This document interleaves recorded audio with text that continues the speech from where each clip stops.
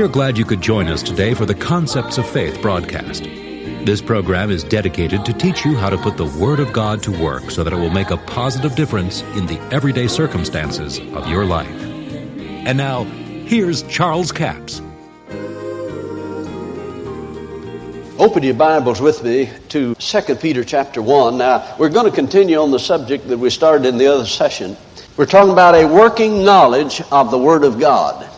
It's one thing to know about the Word of God. It's one thing to know about something or about a computer or about an airplane that it can fly or will fly, but it's something else to have a working knowledge of it so you can operate it yourself. And God's Word is the most powerful thing in the universe today. It is capable of supplying every human need that there is on the face of the earth in these promises. So let's read from 2 Peter chapter 1, verse 2. Grace and peace be multiplied to you through the knowledge of God and of Jesus our Lord, according as his divine power hath given unto us all things that pertain unto life and godliness, through the knowledge of him that has called us to glory and virtue, whereby by this means are given unto us exceeding great and precious promises, that by these you might be partakers of the divine nature, having escaped the corruption that is in this world through lust. Now, let me call your attention to the fact that God hath given, not going to one of these days. This is our inheritance in this life. It's not something that will come when we get to heaven. Now, there are many things that we'll enter into when we get to heaven that will be great and wonderful, yes, but these things are available to us here on the earth. All things that pertain to life and godliness on this planet are available to us today. How are they available? Through his exceeding great and precious promises. Now notice twice in these verses he says through the knowledge of God. In other words, an exact knowledge.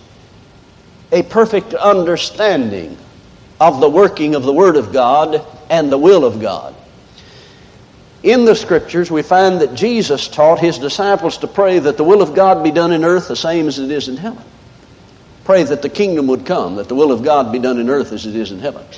Now that is the will of God. Contrary to what most people believe today, it is the will of God for it to be on this planet earth now the same as it is in heaven. But because of sin and because that Adam sold the earth lease out to the devil and the devil became what the Apostle Paul called the god of this world, then in this interim time until the earth lease runs out, then sin has marred what God intended to take place on this earth. But you see, he gave Adam dominion over this planet. He gave mankind dominion over this planet. He said, subdue it and have dominion over it. Let us make man in our image, after our likeness. Let them have dominion over the fish of the sea, the fowl of the air, over the cattle, over all the earth, over every creeping thing. Thank God it's good news to just know you have dominion over creeps, isn't it? Every creeping thing. And when I read that and found out I had dominion over the fish of the sea, I got excited because I like to fish. And you know, I found out that God's Word means exactly what it says. Sometimes we've taken some of this, as we might say, with a grain of salt. Well, you know, he said dominion over all the earth, but sometimes we just lose that, you see, in all of our everyday life. But when I got a hold of faith and confession and how important it was to do what God told Joshua to do. See, this is not a new message. It was given to the people in the Old Testament. God told Joshua, said, don't let the Word of God or the book of the law, which was the Word of God that they had in that day. See, that's all the Word they had. He said, don't let the book of the law depart out of your mouth, but meditate therein day and night, that thou mayest observe to do all that's written therein. Then thou shalt make thy way prosperous. Then thou shalt have good success. In other words, it wasn't up to God to make them successful, but it's up to them to use the Word of God to make their way successful. Now, if Joshua did what God told him to do, he made his way prosperous. If he didn't, he wouldn't make his way prosperous. And dear God, there's so many people today that think, well, you know, everything that happens to you in life is God's will for you, so you no need to fight it. I know I had one of our relatives said one time in the hospital, who was talking and said, well, you know, we just have to accept the things that come to us in life, don't we? She started nodding her head and I just hollered out loud, no, in the name of Jesus, we don't. And you know, she like to lost her false teeth. I mean, it sounds real religious, but it just simply wasn't true. No, you don't have to accept the things that come to you in life. There's some things you can change that come to you in life. And if we learn the working knowledge of the Word of God, we can have dominion on this planet over the part that you're operating on. You can have it in your home and in your situation. But we must have a working knowledge of that Word. And God gave mankind dominion over all the work of His hands. Well, how did God do that? We see that it says, God said, let us make man in our image and our likeness, and let them have dominion. Well, now how were them going to have dominion? The same way that Him had dominion.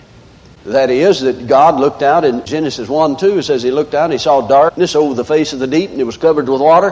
When He saw the darkness, He said, light. Now, if it had been some folks I know there, they'd have told God, you can't say that because it's dark out there. You got to say it like it is. But God didn't say it like it was. He said it the way He wanted it. He spoke what He desired.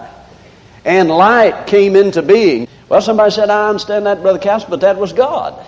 Well, maybe you can understand a little further over there where He said, let us make man in our image and let them have dominion. Mankind, you see, let them have dominion over the fish of the sea, the fowl of the air, over the cattle, over all the earth, over every creeping thing. Well, God never took that back. But you see, somehow we lost that. But God told Joshua, don't let the word depart out of your mouth. Meditate therein day and night, observe, do all that's written therein. Then thou shalt make thy way prosperous. Then thou shalt have good success. But you have some people that say, oh, but success ruins people. Success will destroy you. Prosperity will destroy you. Well, that's not what the Bible says. The Bible says, Proverbs, prosperity destroys a fool. So you just located them, didn't you?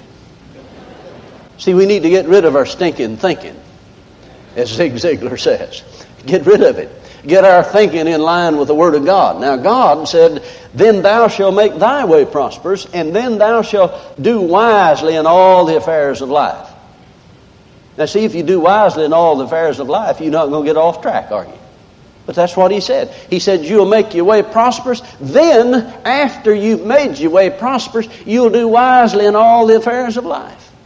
Didn't sound to me like prosperity would ruin him, did it?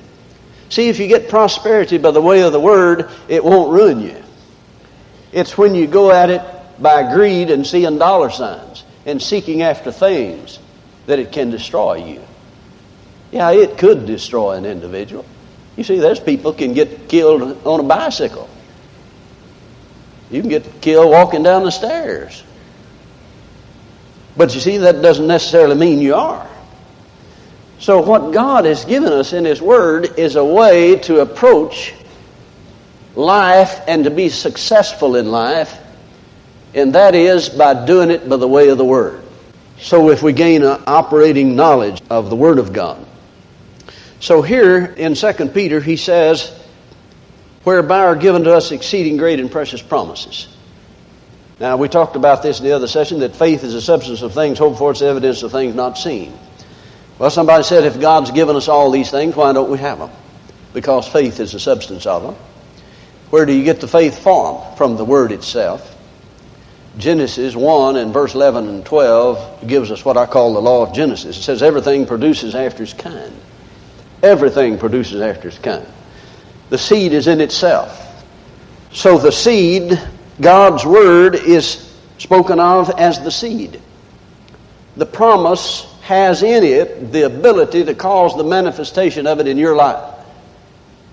The seed is in the promise itself. Now, what is the seed? It's the substance of the thing. If I plant soybeans, that soybean seed is the substance of what I desire. See, it knows how to produce it. I don't have to fast and pray that soybean seed will know what to do when you put it in the ground. It knows what to do. It's pre-programmed to produce after its kind. That's all it knows to do. It won't produce anything else. And that soil can't say, well, we're not going to raise soybeans this year. We're going to raise cucumbers and bananas. No, you can't do that because the soil does not decide what is to be raised. The seed determines what the harvest will be. Are you with me? So then the Word of God is the incorruptible seed, and Jesus said the kingdom of God is if a man casts the seed into the ground. So the seed of God's Word, being incorruptible, will never fail. But what you do with that seed, or what you don't do with it, or how you take care of it after it's planted, may determine whether or not you get a harvest or not. Now sometimes people just plant a seed, or say a lot of things and just go off and leave it. What'll happen if you plant your garden and just leave it till fall? It'll grow up, and the weeds will choke it. You can't leave it up to God.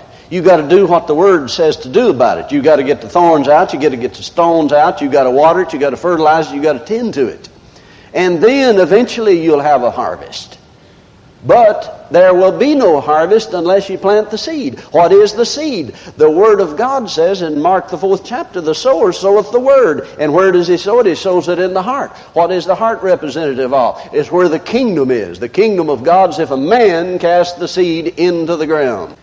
It forces the earth to produce. Now notice, you can have seed in the earth, but if the soil is dry, it will not produce. You could also have seed and water, but if you don't have any light, you won't have any production. You must have seed, water, soil, and light to produce.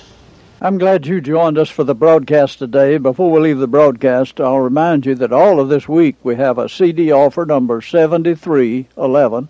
That's 7311. It's called Authority and the Anointing. 3 CDs for $22 plus $5 postage and handling. It'll be a blessing to you. Authority and the Anointing. In Hebrews, the 2nd chapter, the Scripture says, "What is man that thou art mindful of him, or the Son of Man that thou visitest him?" Notice talking about man and the Son of Man. "Thou madest him a little lower than angels. Thou crownest him with glory and honor, and didst set him over the work of thy hands.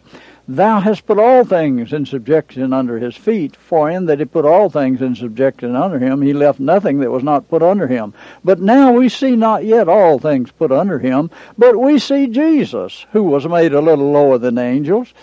Now, actually, the word here for angel is Elohim. It's not angels at all. It's a little lower than God's. "For the suffering of death, for crowned with the glory and honor, that he, by the grace of God, should taste death for every man."